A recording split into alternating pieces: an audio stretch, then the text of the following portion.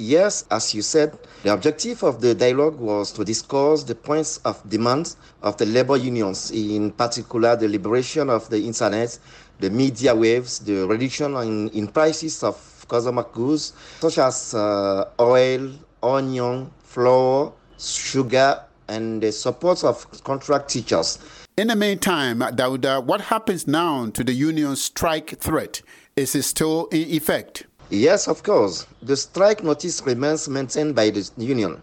And if the point concerning the release of Sekou Pendessa is not satisfied, the threatening to go on strike. So that means the strike threat is still in effect.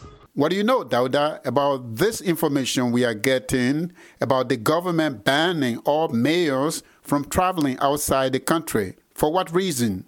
All the mayors are banned from leaving the country. This is the new announcement made by the Minister of Justice, Alphonse Wright. He believes that these mayors, who have been responsible for managing public funds, particularly for the construction of infrastructure, must account for their management. And as you know, they are also supposed to be replaced by special delegation while waiting for the next municipal elections. It should still be noted that another mayors had already been accused of, embezzlement, with any trial being open to determine their responsibility. So we are now asking if, for this special case, if Shell Rights is ready to go far.